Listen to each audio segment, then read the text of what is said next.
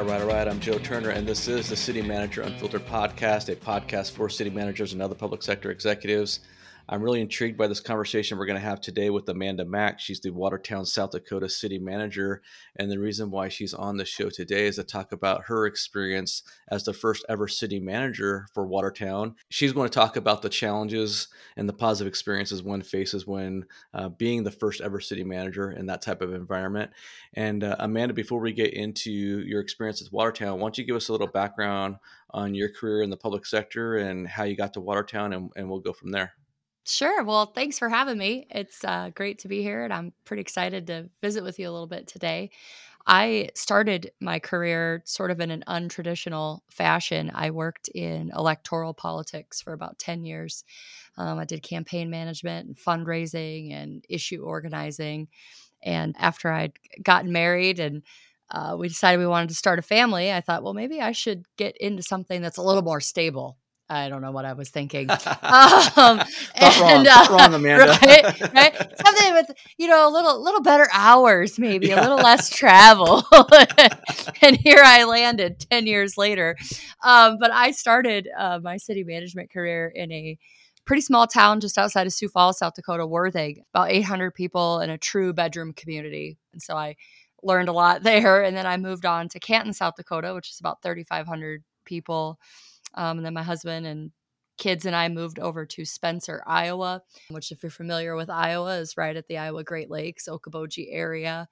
We spent about 4 years there. And then the Watertown opportunity came up. And my husband actually grew up 7 miles from Watertown. His family farm is still here. And of course, for that reason, it was a great opportunity, but also just a phenomenal opportunity to be the first city manager professionally. It was a great step forward. It was about double the size of the last community that I was in. And so we made a run for it. And now I'm in my 3rd year. Awesome. So, Yeah. I was looking at your resume and I saw when you went down to Iowa, you seem to be more of a South Dakota focus, right? With in the previous gigs. Was that stint down in Iowa, was that a career move progression? Because it was a pretty good size up as far as organization size when you left your South Dakota community in Canton. Was that primarily a professional development move to go down to Iowa and take that position? It really was. And we had no family in that area. I'm from Iowa originally, but further south than Northwest Iowa. And it really was a pretty good jump from Canton, which was about 3,500, like I said, to about 12,000. But I knew that if I wanted to move on to a larger community or something like a Watertown, which had been talking for years about hiring a city manager, there were things that I just wasn't going to be able to learn or experience or do in a community the size of Canton. And so it really was a strategic career move. We loved the community. That's, we were there about 4 years, made some lifelong friends and got to have some really great experiences there. And then when the time was right, we were able to make the move closer to home. Yeah, that's really the blessing and curse of working in a small town, because my first 2 city administrator gigs were in small town Kansas, and you get that hands-on experience of basically having to be involved in everything.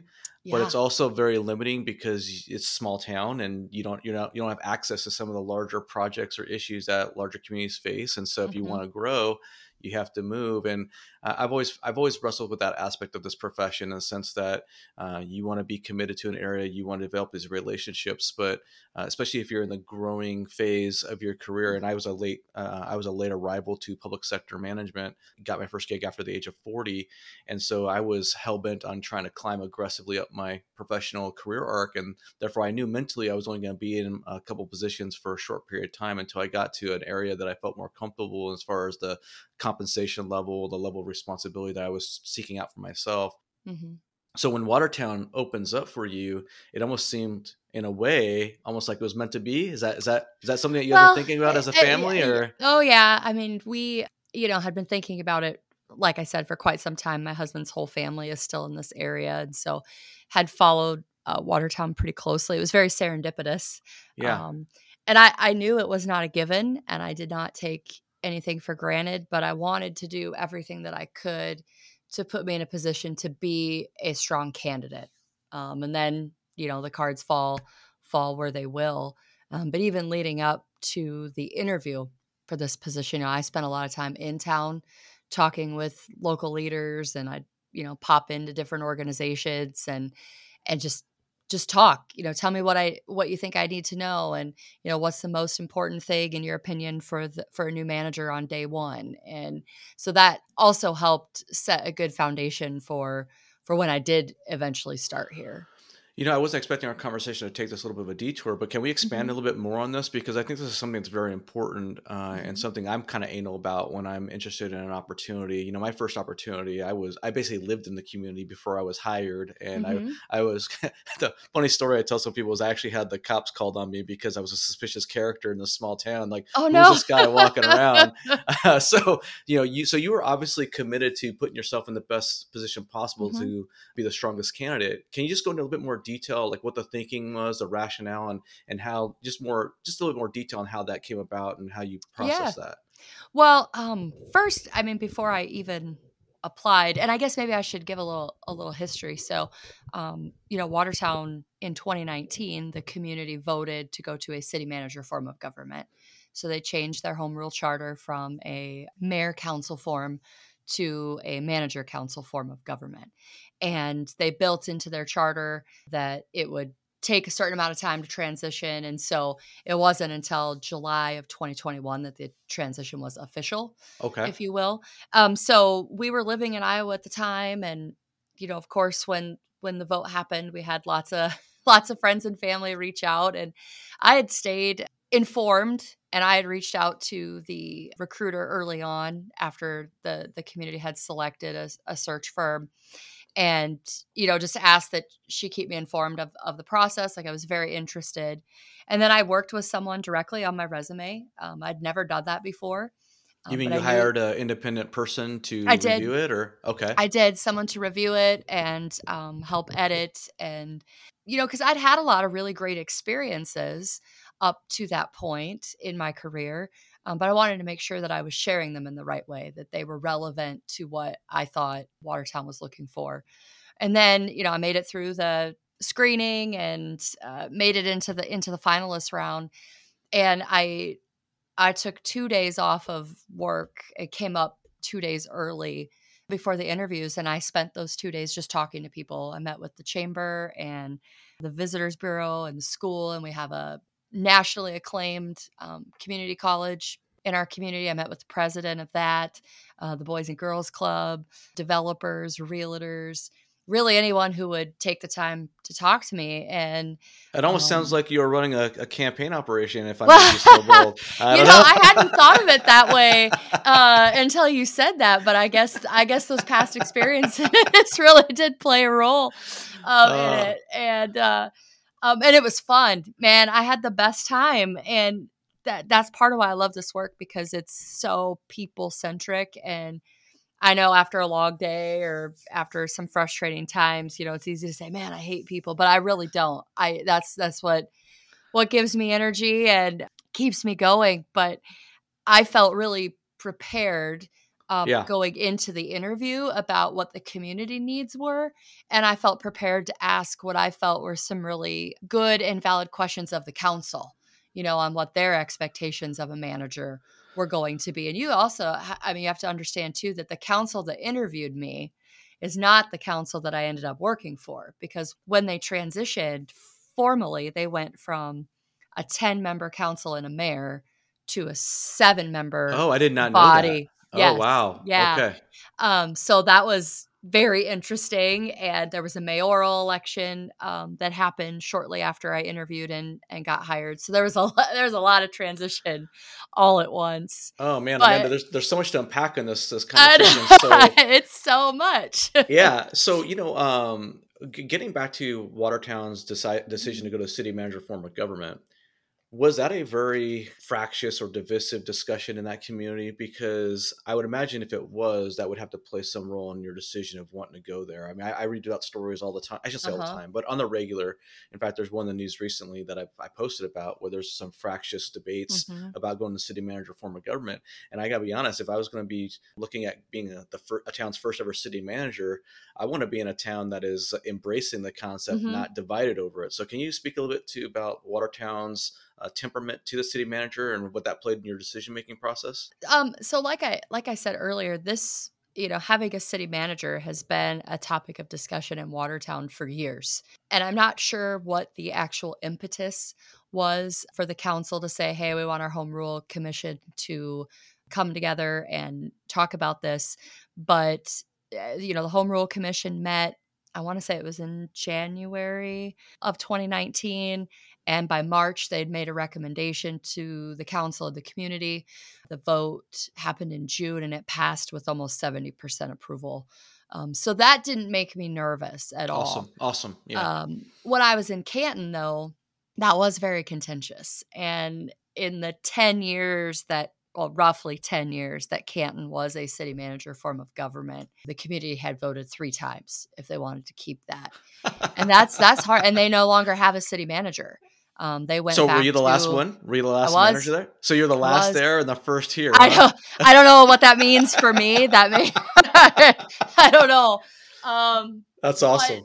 that was a factor in my thought process. Was I certainly don't want to be in a community again where, well, how do I say this? As a city manager, I mean, your job is kind of always on the line. You're at, Yes, you serve at the pleasure of the elected officials. absolutely. But I didn't want to add additional stress to that, knowing that the community itself was maybe on the fence about what this job means or what it does and what that looks like. And the Charter Commission here also did it right. When they amended the charter, the next review doesn't happen until 2027. Okay. So they put some real time in there to get through some actual transition, right? It's Yeah, one you thing to elect new officials, to hire a manager, to have on paper, here's what the mayor does, here's what the manager does. But until you are in it and operating in it, you don't really know what a transition looks like. Yeah, it sounds like they really did a lot of thought behind. There's a They lot of did. thought and forethought Hmm. in this whole process, and I'm sure that gives you some comfort as well. It And does. it's one thing to have a situation where there's a divisive council or divisive public sentiment over the city manager, because obviously you're already kind of like starting at a deficit with that you got to work on. But when you have the governing body seemingly in support in the community, I just think that makes things go a lot easier. But here's I the thing. agree. But here's the thing, because in my experience, I haven't been the first city manager in organizations, but I've been sort of the first city administrator manager after a multi-year absence of having a manager, if that makes sense. So, Mm-hmm. small town community where they had city administrators and they were gone for 3 years, coincidentally in both communities. And when you come back into that situation, it's extremely challenging just to be in that situation, let alone to be the first ever city manager in a community of your size that you're in, around 20,000, 25,000 people or Mm-hmm. something like that. You know, you have issues with the governing body not really knowing the roles or differentiating the roles of the governing body versus an executive. You have staffing challenges because they're used to talking directly to a commission member or a member of the council, or they're not used to having this intermediary or a buffer, and they want that straight line, direct access to communication. So sometimes the governing body can overstep. Outside of the connection to family and the proximity and so forth and so on, there still had to be some trepidation or some fears on your part of becoming the first ever city manager in a community that didn't really know what a city manager was or did, right? So what kind of fears or concerns do you have going in, and how did you sort of reconcile those before you made the final decision to accept the position? Well, I will say that reconciling it became very easy after I spent intentional time, in the community preparing for the interview. Okay. Um, After doing that and hearing what the community members, and then later on through the interview process, the council, what their expectations were of a new manager, I knew that was well within my wheelhouse. I'm a relationship builder by nature. I'm a galvanizer by nature. If you know anything about the 6 types of working geniuses, I'm a galvanizer and an enabler, Okay. and that is what we have needed. It's to bring people together. There was a lot of, and there still are. There's some cultural issues within the organization. Making sure people are empowered to do the jobs that we hired them to do, making sure that we're supporting them in the right way and giving them the tools to be successful. The council understanding what that looks like and being supportive of it.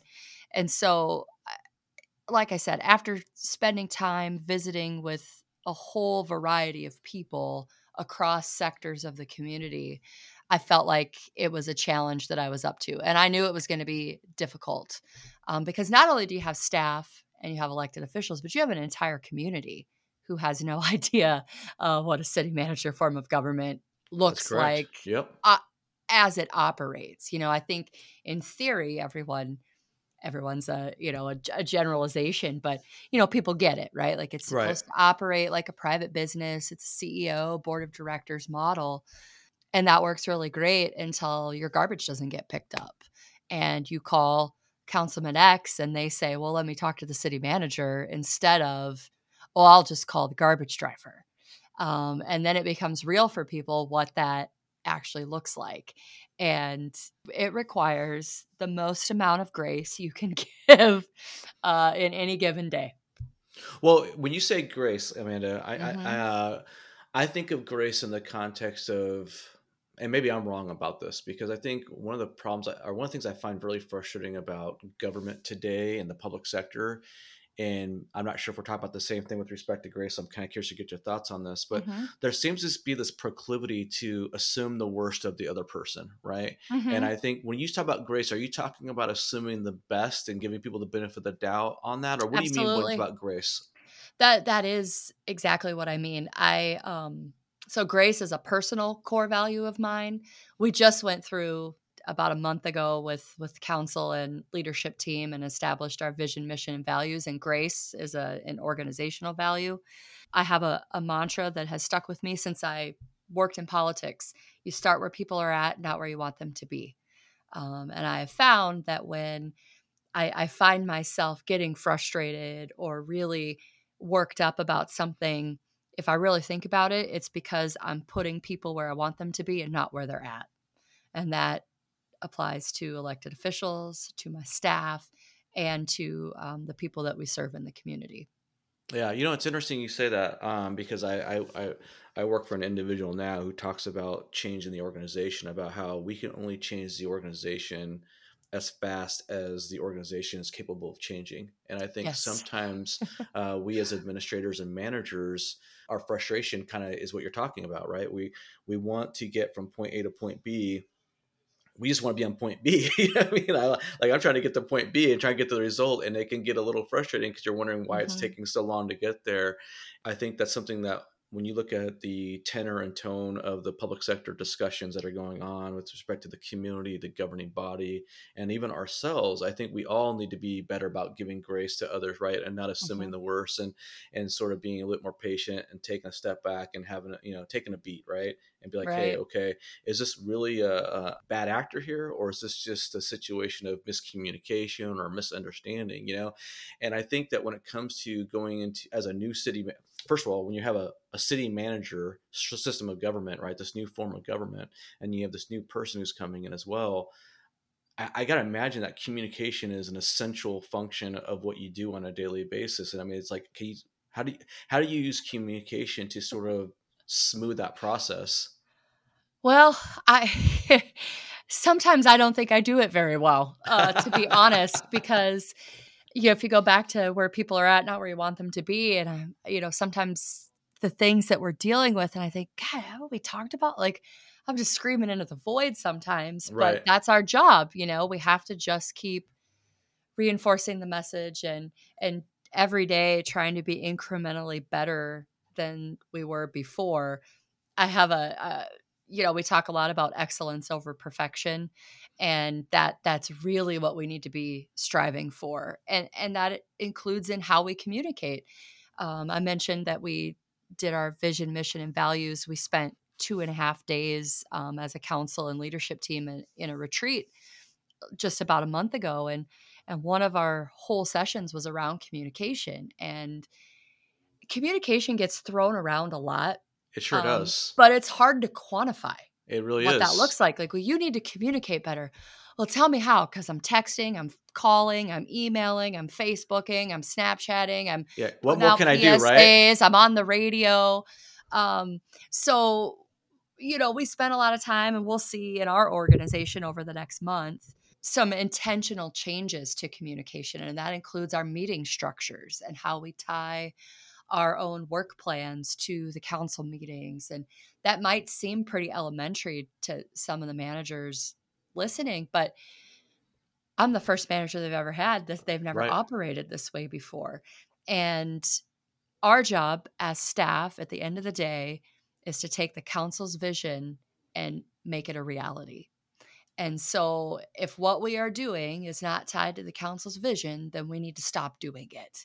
And that is hard too, because for so long, and I don't want to, I wasn't here under, the old form of government. I wasn't here under previous mayors and administrations. So I don't want to be disparaging to them. But what I hear is that, there weren't a lot of systems.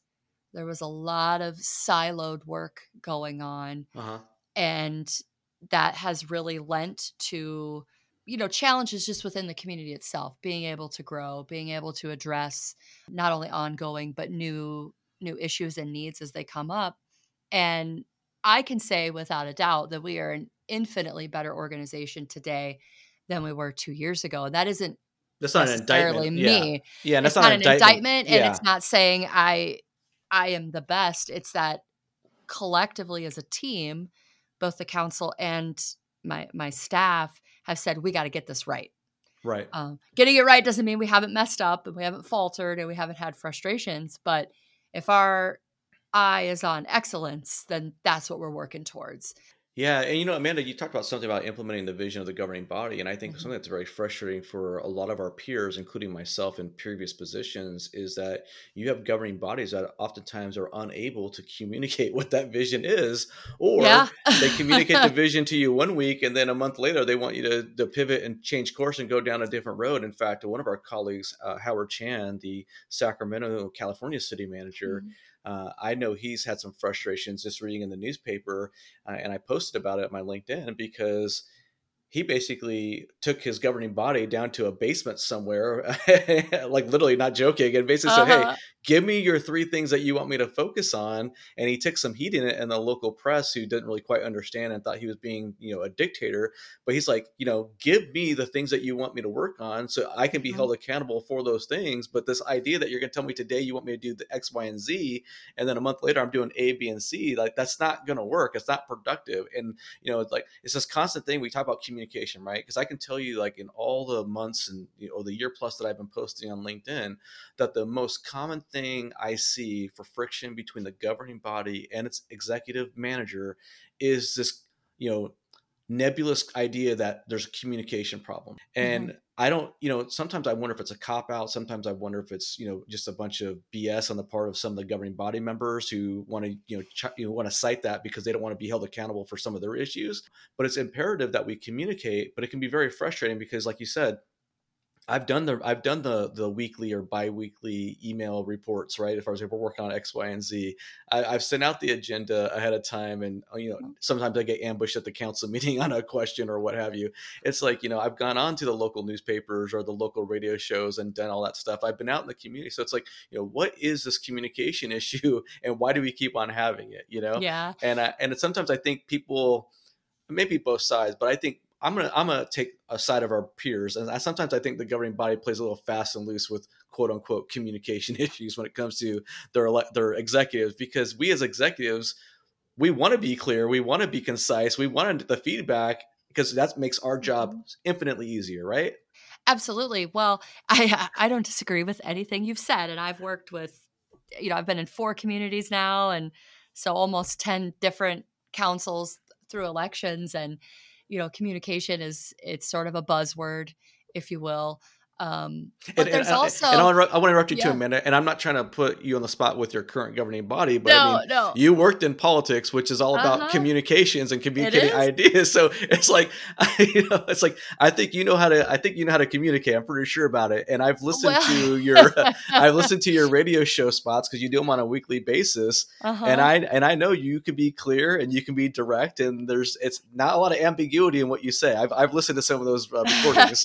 Well, and I think maybe even just last week on the radio, and this is, I mean, this is for all of us, right? Not just the elected officials, but staff and the public, right? Like communication goes both ways.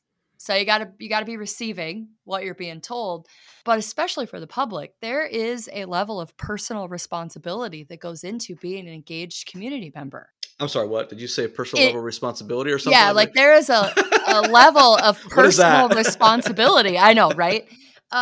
If you want to know what's going on, you have multiple avenues to find out. And just because a decision is being made or a decision has been made that you didn't personally know about doesn't mean it hasn't been talked about. Right. And that's where we as appointed officials and elected officials have to get better at calling that out also. I've had elected officials who, will get to the end of an issue, and 2 weeks later somebody's complaining on Facebook or there's a letter to the editor or whatever, and well, maybe we could have been more transparent. Well, you tell me how. Because we've done the public meetings, we've advertised, we've put PSAs out, it's on our social media. If there's a different way, then yeah, let's do it. That's kinda like the customer is always right type thing, right? Right, And it's like, right. no, the customer's not always right. Sometimes the No, customer is wrong. I'm sorry, I know no. it's politically incorrect to say, but this is City Manager Unfiltered, you know? And Right. it's like, not every citizen is up to speed on what's going on, and I don't know really any city manager that comes to work on a daily basis thinking, "You know what? How can I slip this one by the residents today?" You know what I mean? No, That's just not the rationale because because it at the causes end more of the day, hassles. it's gonna be exactly, Yeah. it's gonna be 15 times more work than I have time or energy for. So, Exactly right. Exactly but right. I will say that doesn't mean that I always get it right. I know Sure. that. I Sure. mean, but that's also, I think, part of being a good leader is recognizing where you can improve also. And I've always been growth minded. How do I grow as a leader, as a person, as a friend, as a wife, as a mom? And I think that mentality or that perspective has suited me well in my career also.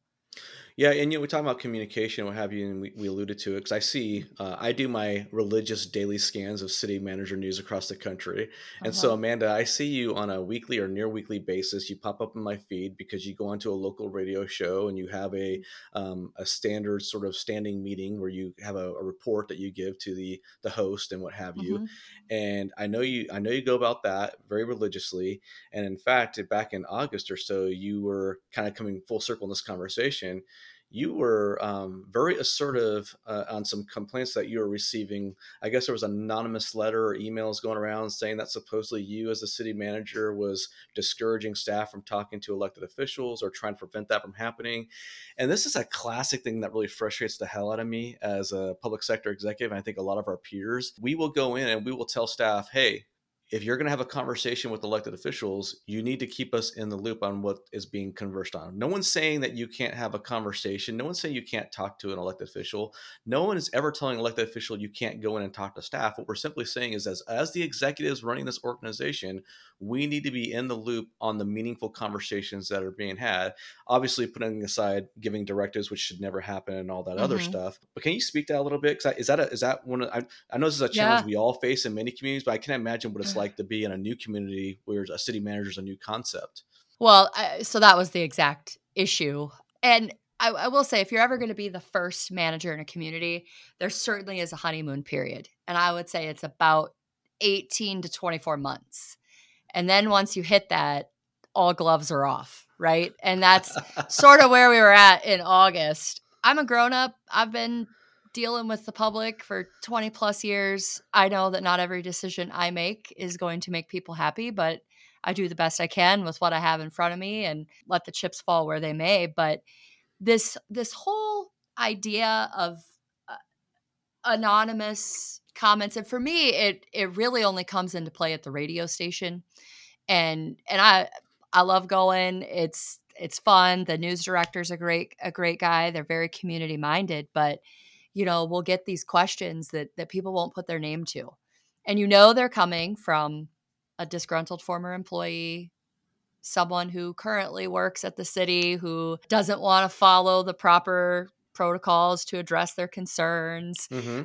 Yeah, things like that. And you can't do that at a council meeting. You got to sign in. You got to say your name. I'm Joe Smith and I live on 4th Avenue. You can't do that with the newspaper. You can't submit Yep. a letter to the editor without putting your name down. Even on Facebook and social media, there's at least a name attached Yeah. to it. And so that was part of my frustration is if you are going to be so cowardly, and I got the same email actually because they sent it through the city's automated Okay. ask a question, and it was all anonymous. There was no contact information. I mean, if you're going to be so cowardly as to throw barbs like that, well, frankly, I don't have time to address it. To me, that is silly. I love the fact that you used the word cowardly again in this interview because you used Mhm. that on the actual radio Mhm. broadcast, and I thought that was a pretty strong word and one that I'm not sure a lot of managers feel comfortable using because I think a lot of managers are don't tend to be as assertive or aggressive as you or myself. I mean, Mhm. this is kind of a little bit of a detour. You being a female city manager, this is something that kind of fascinates me because I have an aggressive, assertive tone persona. Like I have no qualms. I have no qualms being face to face with somebody and explaining where I stand and supporting it, right? Mhm. But we constantly hear, and I don't think means that it's trumped up or that's not legitimate, but we often hear about how women are held to different standards when it comes to being assertive or aggressive as executives. I was wondering, do you have any experiences with that or thoughts on that? Or what has been your kind of, I guess, experience along those lines as a public Mhm. sector executive? Well, I agree. I think there are Because you some are assertive. I different mean, you standards. I'm you are assertive when assertive. I need to be. Okay, yeah. I uh, I don't love confrontation at all. It's probably my least favorite thing. I truly believe in giving people the right tools, empowering them, letting them do what they need to do, and not interfering. I'd much rather have employees that I have to rein in than I have to push. Um, Amen. but but when it comes down to it, I am the boss and I have to make decisions. But right, wrong, or indifferent, there are different expectations on men and women and how they communicate their assertiveness. I was part of a discussion with some elected officials and one of my staff members, and it got pretty heated. And I was heated, and my staff member was heated, and the council was heated. And I was told later that I came across as unprofessional and I needed to really check that, which I probably was. And I will Own it. admit that. Yeah, yeah. But in the same breath, then they're talking about my staff person who is a male. Man, I've never seen him like that before. I hope he doesn't leave. Yeah. Okay. He's saying the exact same things that I'm saying. Like he and I are saying the same thing. And so I thought, well, okay, well, I'll just be mindful of that. When it comes to men and women, I have been fortunate. Eh, I don't know that I've ever intentionally been discriminated against because of my gender. I've never felt that, even when I worked in politics. I think sometimes, and this is where grace comes in, right? I think sometimes people say things that they don't intend to be disrespectful or to that extent, but they are. Right. Another anonymous comment that came to the radio station, this wasn't long after I started, was about my kids being at City Hall. My kids are 9 and 11, and Okay. their school is a block from City Hall. And every once in a while, they'll walk here after school. And there Uh-huh. are some people who don't like that. Someone asked a question about what's the policy on the city manager's kids being at the office. And that was not a good day for me. I'm I not going to bet. lie, because then I called my whole staff together and I said, look, you're either on the team or you're not. And I'm not doing this. If you got an issue, you need to come talk to me. If my kids are being loud, if they're being disrespectful, which they're not, City Hall is their favorite place. They love everybody who works in this building. I don't have them here if I'm having meetings. I don't have them here if it's an inappropriate time, but I don't get to see my kids very often. Right. And then When you're on having go ahead. I just remember this because that night on LinkedIn, a male peer in a different community in a different state was being celebrated for having his kids come to the office, and that one really stuck out to me. Like, you can say what you want about me, but you don't get to mess with my kids. Yeah. So And when you're at the Saturday pancake breakfast or the Mhm. right, or you're at the evening council meeting or workshops Right. or the early morning chamber Mhm. luncheons, right, and you can't or Yep. chamber breakfasts or whatnot. No one's talking about you being without your kids then, right? But then you bring your Right. kids to yeah, that's Yeah. a low blow. I can understand how frustrating that Yeah. is, and that's one of the challenges I think that traditionally women face and that men don't, right? Because Mm.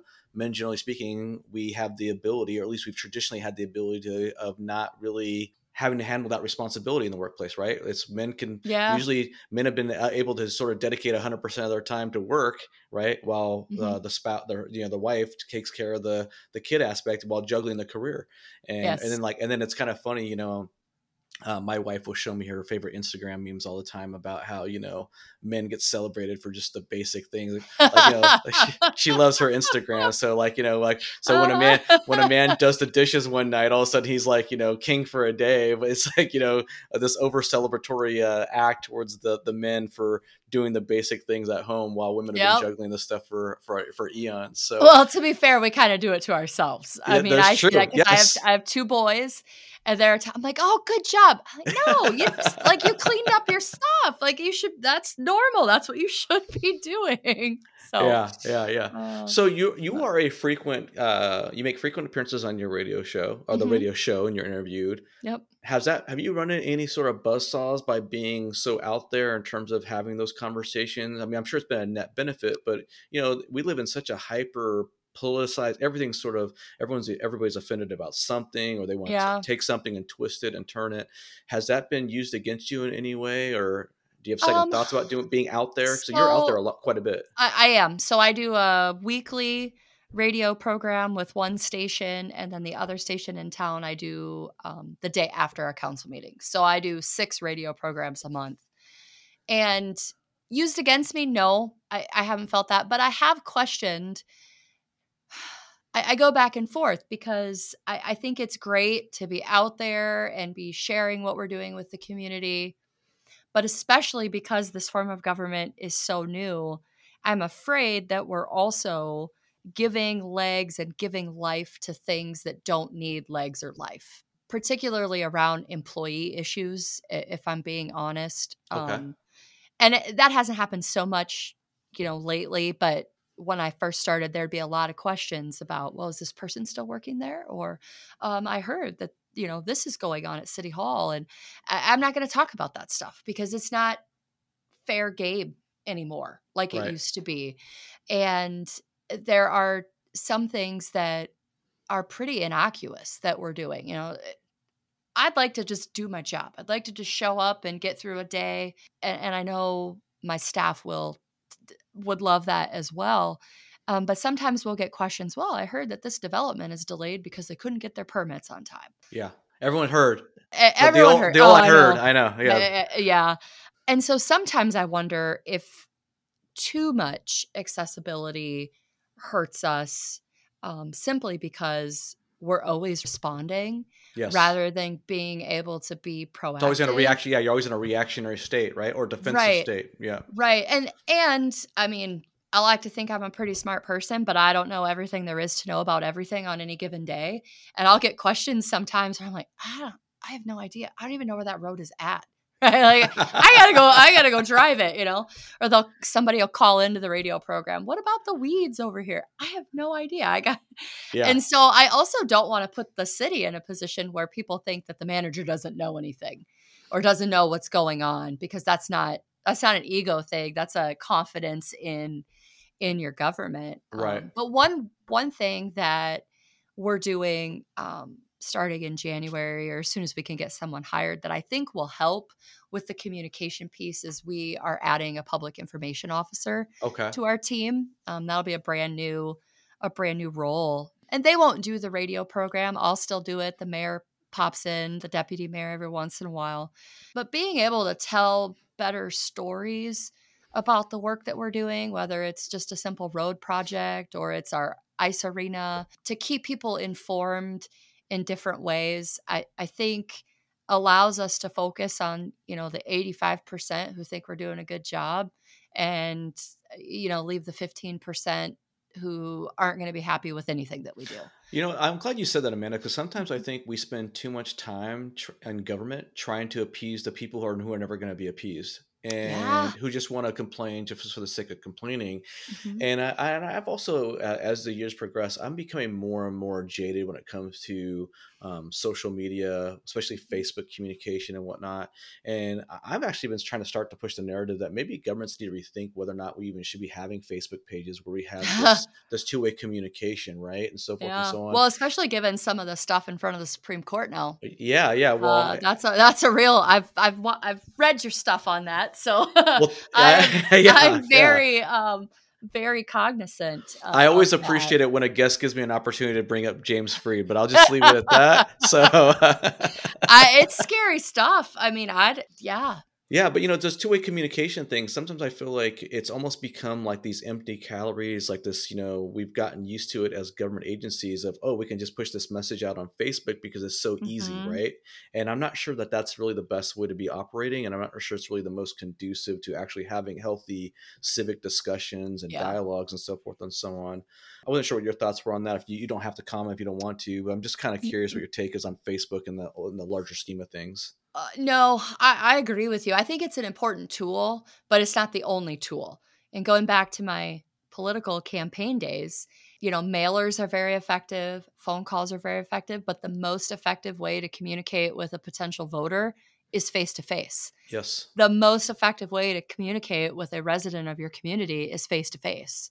Yep. It's not through email, it's not through phone calls. Now, that gets difficult when we got a community of 24,000 Yeah, you're people. not walking door to door as a city manager. That's for sure, obviously. Exactly, but we certainly can do more and do it differently and better. Maybe it's town hall meetings, maybe it's open houses at the start of a construction season to lay out all of our projects and timelines. People really resonate with that, and it gives them a sense of ownership in what's happening in their community. So I think that, podcasts, I would love to have a City of Watertown podcast, but I am technologically inept, so I will not be the one creating that.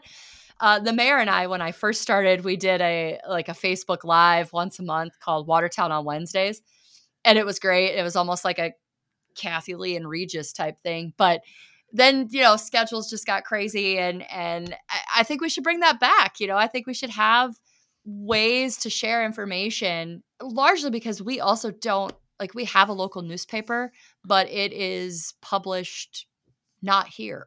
I mean, Yeah. we have one local reporter, I believe, and they cover sports. Okay. And so the traditional way that people are getting their news Has changed. has changed dramatically. And if they're just getting it from Facebook, Oh God. well, that does Yeah. not make for an informed electorate. I would echo that for sure, 100%, And I will tell you, now that you're hiring a PIO, that's probably good because this podcasting business is a quasi full-time job, I bet. I except bet I'm not it getting paid for it. So, but getting back to you being a first-time city manager, I'm kind of curious about this aspect of Mhm. your job. Do you take any particular significance or reverence to the idea that you are being the first person in this organization in this role, and that you're sort of modeling things that either good or bad behaviors or practices? Mhm. And I mean, because obviously, I'm sure you want to be there for a long time, right? You said your husband's family's Yep. there and whatnot. I know you have no desire to leave, but we all know that things can change on a dime in this business. Do you give thought and consideration to what you're doing and how that might impact a future successor? I'm just kind of curious about that. I absolutely do. It's a responsibility that I take very seriously. One, professionally, because I believe in the city management profession. I believe in the city manager form of government. But then also personally, because my family is here. I don't want to screw it up. I don't want to Yeah. be an embarrassment to them. But I do talk about with council and with staff, like, we are building systems that hopefully will outlast any one of us. Now, a new manager is going to come in at some point, and they're going to change how we do things. New mayor is going to come in, new council is going to come in, and they might have different priorities. But the foundational systems that we have in place, the governance policies that we have adopted, should be the backbone of our organization. That may need tweaking every once in a while. They may need a little chiropractic visit, but that really should sustain our organization and our operations for generations to come. And there are days when I don't feel worthy of that responsibility. It is, it's an honor, even on days that are so hard. And I talk about this with my husband. I can't believe they picked me to be their first one, um, because the opportunity that I've been given, not a lot of people get. And it's hard.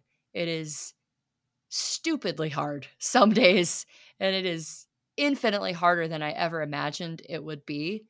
But I get to do the coolest stuff almost every day, and we've got the right people in place um, within our organization to make sure that this is successful, both on the elected official side and on the staff side. But we just have to remember too that um, we're here to serve. It's not about any one of us as individuals, and it's hokey, I know, but it is a calling for No, it's me. not hokey at all. You know what, Amanda, and I kind of felt like we're kind of getting to a little bit of a emotional part of this Yeah. conversation here because one of the things that I find really fascinating about what we do is that we walk this incredible tightrope of having to be extremely confident, right? Hmm. Extremely knowledgeable, right? And be able to communicate that and have that gravitas, right? Have that presence Hmm. about us, while at the same time maintaining a certain degree of humbleness and reverence, like you just talked about, and feeling maybe that we're not worthy, right? And I know there's days for me where I feel like, man, I feel like there's nothing I can't do, right? And there's Hmm. other days I feel like, God, I feel like the biggest imposter, the biggest scam artist, Yes. and I experienced that even with doing this Uh-huh. podcast and then LinkedIn, Amanda, because Hmm. I've talked about it before. It's like, man, what the hell am I doing talking about being a city manager? I've only been a small town city manager, and Hmm. and so forth and so on. But I think we all know and we all juggle with this ourselves, even when you reach the highest levels, right? The major leagues, so to Hmm. speak, of being a city manager. And it just fascinates me that that we as executives have to have this sort of, I don't know, three-dimensional self-awareness in order to be successful. And I think those who are the most self-aware and are cognizant of their strengths and weaknesses are the ones that are the most successful. And I think the ones who are not self-aware and are overconfident tend to have the biggest problems. At least that's sort of my Yep. thoughts on it. And that's why, Yeah. honestly, I think in many ways, um, and I don't really want to turn this into a male versus female discussion on public sector management, but I think oftentimes male and female managers bring the opposite strengths and weaknesses of that this sort of context of what I'm talking about, right? Because I think men tend to be more overconfident than women, generally speaking, if I may be so bold under Hmm. generalizations. And I think women tend to be a little bit more humble and self-aware and connected to the people aspects of the business as well. And I think almost like if we could make like perfect city manager, it would take the strengths of the traditional male sort of personality traits with the female personality traits and make almost like an elite manager. I don't know, it's a roundabout way of saying something, but that's how I Sure. look at it. You Sure. know, Well, um, I don't know about that. Because I've experienced working with women who are overly confident and don't know what they're doing. And I've experienced working with men who really should be lauding themselves much more than they are. And I probably would have lent more to what you just described a couple of years ago. And then I mentioned the working genius a little while ago. I discovered it, and what it talks about is, everyone has these different traits and characteristics that give them, bring joy to the work that they're doing or frustrate them. And you said this, but they talk about it in the working genius. The best leader is the self-aware leader.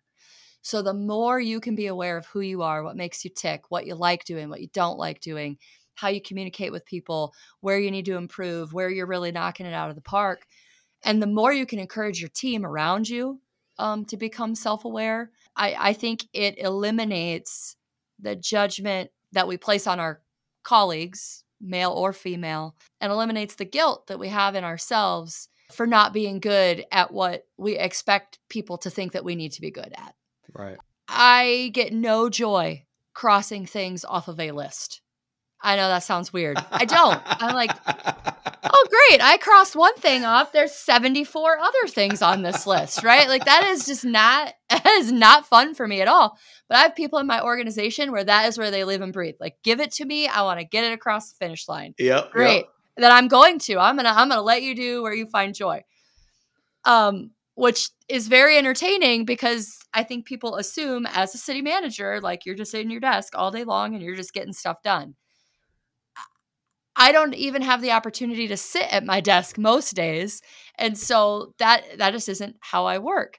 I don't know if you've seen some of my posts. I have what I call the tenacity table. So I have this huge table in my office.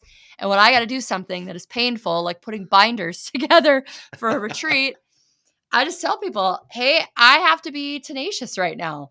And this, I don't know why. It doesn't bring me joy at all, but I got to get it done. And so they know to leave me alone and I get my work done and then we move on to the next thing. But giving people opportunities to learn those things about themselves, again, allows us to build an organization that's going to outlive any one of us here. Yeah, And that's I so am really, really passionate about that. yeah, that's such a great point, Amanda. And I think that's a lot. I think a lot of that could be something that we could take into our future recruitments that we're in, because I think a lot of times city managers or candidates for city manager positions aren't really doing a good enough job of assessing whether or not that organization is actually complementary to their strengths and weaknesses, Mm-hmm. right? And the fascinating thing, about this business that we're in is that when you look at it across the entire country, every organization has its own unique personality, issues, strengths, weaknesses, character. It's Mm-hmm. fascinating. And I think a lot of times city managers find themselves in an organization that's not really a good match for them. But they rushed into it maybe because they needed the job or whatever the case may be, and that's why. Right. That's why I also preach a lot about the importance of having solid contracts and having Mm-hmm. being protected as city managers, because I don't think people truly look at connecting the dots and looking 2 or 3 steps ahead. That when you have a bad contract and then you get bounced out of an organization, that puts you in a very precarious position where you might have to accept the next position as not ideal because you need to put food Yeah. on the table and so forth and so Mm-hmm. on. I was wondering, and you're the second female city manager I've had on the podcast now. The first one was Sarah McGuffin. It's a little frustrating because I do try to get women on the podcast, but women are not as sort of eager or as Mm-hmm. aggressive in making the outreach or engaging in the conversations and so forth and so on. And it gets a little frustrating to me because I'd like to have more female voices on this podcast. But I'm wondering, with respect to city management, aspiring female city managers or female city managers that are looking to grow their career and go from a smaller organization to a larger organization, do you have any words of wisdom or advice for women? I know it's kind of like a Mm-hmm. I kind of hate doing that to people because, like, I mean, should you be speaking to on behalf of all women or something like that? Right. But No, and you're I only my don't. second voice. But I mean, do you have any thoughts or Yeah. things that you might want to share in that capacity? Because I know that women listen to my content and I know they Mm-hmm. read my posts and I know they're paying attention because I get messages and so forth and so on. But I was just kind of wondering if you had any thoughts or words of wisdom you'd like to share in that regard. Well, a couple of things come to mind that it's it's okay to not know everything that you think you need to know. But if you're willing to invest in yourself and learn it, we took a whole crew to the ICMA conference this fall in Austin, and I brought my executive assistant with me. And she's new to the organization. She'll be here a year in January. And when we were preparing to go and looking at all the content, she said, "Well, what would you suggest that I go to?" And my advice to her was, "Well, do you see this as a long-term career, working in government, whether it's as an executive assistant or moving into city management or maybe it's HR or finance, or because if it is, then I would advise you differently than if, you're content staying in an executive assistant type role. Maybe you want to move on to another organization in that kind of role. I would advise you differently." And she said, no, I really, I think this is a career field I want to be in. So, I gave her some advice on some of those sort of early career sessions and, kind of building yourself up. I think women especially, and I have 4 brothers, so I feel like I can speak to this because none of them have any confidence issues whatsoever, and they're all amazing, but they just go out and do it, and they don't even think twice. Where I'm Right. like, "I don't know, maybe I should do this one or that," and, you know, be willing to just invest in yourself, and that's hard. Um, What do you mean by that when you say invest in yourself? What are you talking about? so when I was with the city of Canton, and I loved Canton, gosh, we loved Canton. But I knew even there that I did not want to be in Canton forever. Like career wise, I knew that I wanted to move on to a bigger community at some point. The only way I was going to be able to do that was if I got a master's degree. So I did that while managing 2 communities because I transitioned over to Spencer. I had 2 babies. I was working full time. It is hard, but you can do it. So if there are things that you need to do to advance your career, figure it out and put people in your life who are willing to help you figure it out, whether that's watching your kids or writing a letter of recommendation or giving you advice on what courses to take or what professional development to go to. Don't turn down opportunities because you don't feel worthy of them. You are. Amen. Amen. That's the biggest Yeah. one, right? I think, Mhm. and I've talked about this on my LinkedIn quite a bit. You talked about your brothers being very confident, and I'm not saying that they're not competent, but I've jokingly Uh-huh. said that if I had a dollar for every guy who was confident, but was actually mediocre, and a dollar for every woman who thought she was mediocre, but was actually Uh-huh. very competent, I'd Uh-huh. be a very wealthy man. You know what I You mean? you And what yeah, it's, yeah. it's like, And it's I don't know, it's a biological thing, it's how we're raised, I don't know. But, my boys, they have only ever seen their mom as a city manager. This is all they know. And so it's nothing for them to hear me on the radio or see me on TV or see me speak at event. In fact, they probably get tired of it now. But sometimes you got to be willing to be an example too. And I've been fortunate to have really great supporters in my life, male and female, who have pushed me, who saw something in me that I didn't see in myself. And so I try to give that back both to men and women that I work with, that I come in contact with. I try to share opportunity. Hey, I think you'd be really great at this, or you should really consider attending this. I think you'd find value in it because that's how we all get better. right. What has been your most enjoyable or fascinating aspect, or what has been the most enjoyable or fascinating aspect of being the first ever city manager for Watertown, South Dakota? Oh gosh. It's the people. I stepped into an organization that culturally, I don't want to say that it was toxic. I think that word gets thrown around a little too much. Yeah. But it was a very challenging environment for people to work in. The internal environment was challenging, the external environment was challenging. I was a little nervous about stepping into an organization like that. How am I going to be received? How well am I going to work with the department heads and I wasn't worried about the council because I've built relationships with councils before. I was really concerned about staff, and partly, one of my strongest competitors for this job is my public works director, and I was a Oh, little you had oh afraid. you had internal Yeah, competition I for it, huh? did, I did, Oh, and okay. I was really afraid that, he was either gonna be a real jerk to me or he was gonna leave, which neither Under, one would be very helpful, and he's understandably and he's been so. awesome. I mean, Yeah. we think alike, we work alike. He was the only person at the time who'd ever worked for a city manager, so he's been a real lifesaver in some cases, but this these people that I get to work with exceeded all of my expectations. They really have embraced the city manager form of government. Even if they don't understand it or even agree with some of it, they've embraced me personally. And I see a difference.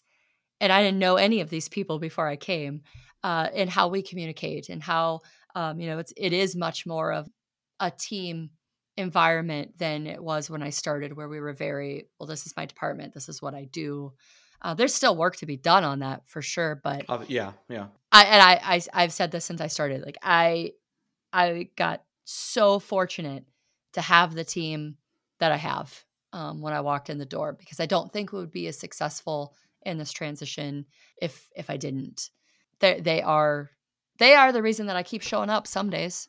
And Yeah. some days are No. hard. So, Yeah, yeah, because I um, mean, those are the ones that are in the trenches with you, right? yeah. Mhm. And sometimes it's very frustrating because you can feel. We talked about this job being a very lonely job at times on Yes. LinkedIn and Mhm. other podcasts because obviously you're at the top of the hierarchy, right? You're at the Yeah. top of the pyramid, Yep. and it can be definitely challenging in that regard. I will say, I think we talked about this in the pre interview chat. We first came into each other's orbit because I had posted something on LinkedIn, and posted something that turned out to be about a person that a close Oh, person, a yep. close friend of yours or whatnot. Mhm. And it wasn't the most glowing article about this person. And you reached out to me. It was the first time we'd ever chatted, and you were very empathetic, and you were a good friend, and you were give me a little bit more of a context to the situation. And I was really impressed by that, Amanda, because not only did your empathy come through and your loyalty to your friend, but you also didn't try to manipulate me in any way or try to coach me to do anything or say anything. You were Mhm. just trying to give me a little more context. Mhm. And I followed you now for several months because I was going back to March of this year, and I followed you for your activities in Watertown for many months now, and I've seen your radio interviews, and you just always struck me as a very sincere, very direct person. And those are two traits I admire greatly, and I love the fact that you didn't try to manipulate me or work me in any way. And I admire that even more so now that I know that you have a political background because Oh. Oh, well, thanks. but I Yeah. can tell you're a class act, and I'm really grateful for you to come on to this podcast and talk about it. Like I said, Mm, you're in a very unique and tough, challenging situation to be a mm, first time city manager. And, those pop up from time to time. And I mhm. always say, you know what, do I have the guts to step into that role? And I got to be honest, Amanda, I'm not sure I would step into those roles Yeah. because it's a very, this job's a tough job under ideal circumstances. And there's no way anyone could ever say that being the first city manager in a community is an ideal circumstance, right? Going into Right. that, there's going to be challenges. Yeah. And, I came to a realization several months ago, and I'm kind of ashamed that it hadn't dawned on me sooner than that. So, yes, being the first city manager in any community is very hard. You know who has an equally difficult job? The oh, mayor. The yes. mayor in Yeah. a new form of government. And elect the other elected officials to some extent, but everybody gives the city manager a lot of grace because they don't really know what a city manager does. And yeah, let's go do it. And the council is what the council is. But, for 100 years, this community has had a strong mayor and they are used to the mayor calling the shots and, being at the office every day and answering every phone call. And there were some things that had happened. We were just some stressful stuff. And I was like, he has as hard of a job as I do because Yeah. everybody has an expectation of how the mayor is supposed to operate, and changing that is so difficult. And Amanda, he doesn't have the ability to just flip a switch and make the things happen now, right? Right, Because I mean, right. is your mayor, was he the mayor under the old form and then had to make the No, adjustment, or no, he'd been on the council for 2 years okay? before becoming mayor, but he grew up here, so he's lived Yep. here his whole life, yeah, Yep. And yeah. everyone knows, man, you just call the mayor, right? The mayor makes That's it I know, happen. everybody calls the mayor, Yeah. and it is difficult for elected officials, because I have, let's see, 1, 2, 3, I have 4, including the mayor on the council now, who served under the old form, and they've been great. I mean, we've had our hiccups and road bumps, but overall, it's been fine. But expectations of the community, especially for elected officials, play a big role in how they operate and what's important to them, and so helping them navigate through that is a challenge that I don't know that I was prepared for because I'd always worked in communities that had managers before. Yeah. Great point. Yeah. Okay, Amanda, we're about the hour mark here. We're going to wrap up the conversation. Thank you so much for being on the show. Is there any final words or thoughts you'd like to leave with the audience? I guess I would just end with, the team that you surround yourself with is paramount to your success. And your success is paramount to the council's success, which is paramount to the community's success. I had to make some tough calls when I started, about people in different positions and the way we were operating around some things. And that's hard when you're new and you're dealing with people who've been here maybe their whole careers, or who have operated the way that they've always known. But you got to do what you know is right for the organization and let the chips fall where they may. And that's easier said than done. I recognize that. But if you've got people around you who are committed individuals, committed public servants who are not only dedicated to the community that they serve, but who understand your vision for the organization, it's going to be a lot easier than trying to push people into roles or into projects or into functions that they are fundamentally opposed to. So that would be my just a word of advice to not just new managers, but managers in general. Got to have good people around you who support you as the leader. And support doesn't mean agree with all the time, Right, but right. who understand that at the end of the day, you call the shots, and they want to make sure that you're calling the right shots. Absolutely. And something I talk about with my subordinates in previous Mhm. positions is I'd say, my success is your success Yep. and your success is my success. And I think also it's important that we as managers, when we ask our subordinates, our direct reports to basically make the sacrifices needed to better the organization, that we also go out of our way to make sure that we are lifting them up and giving them the shine that they need and deserve, so that Mhm. as we succeed and we are prospering within the organization, that those who are helping us get to those heights are also prospering and benefiting within the organization too. And so our success is their success and their success is our success. And I can imagine that you had some interesting challenges. We won't get into that today with this Yeah, podcast, yeah. but That'll be for the off the record yeah, there you podcast, go. right? There you Yeah. go. Yeah, No, yeah. I told my The friends I paywall was coming edition. on. I know I was coming on the City Manager Unfiltered podcast. They're like, "Well, Uh-huh. don't swear." I do have a swearing problem, and I can't believe I haven't said something that I shouldn't have. So I'm glad I behaved myself. Oh, well, I've gotten in trouble for that before. So this is a safe space for swearing. Okay. Maybe not to your citizens or residents who might listen to Right. the Right. podcast, but yeah.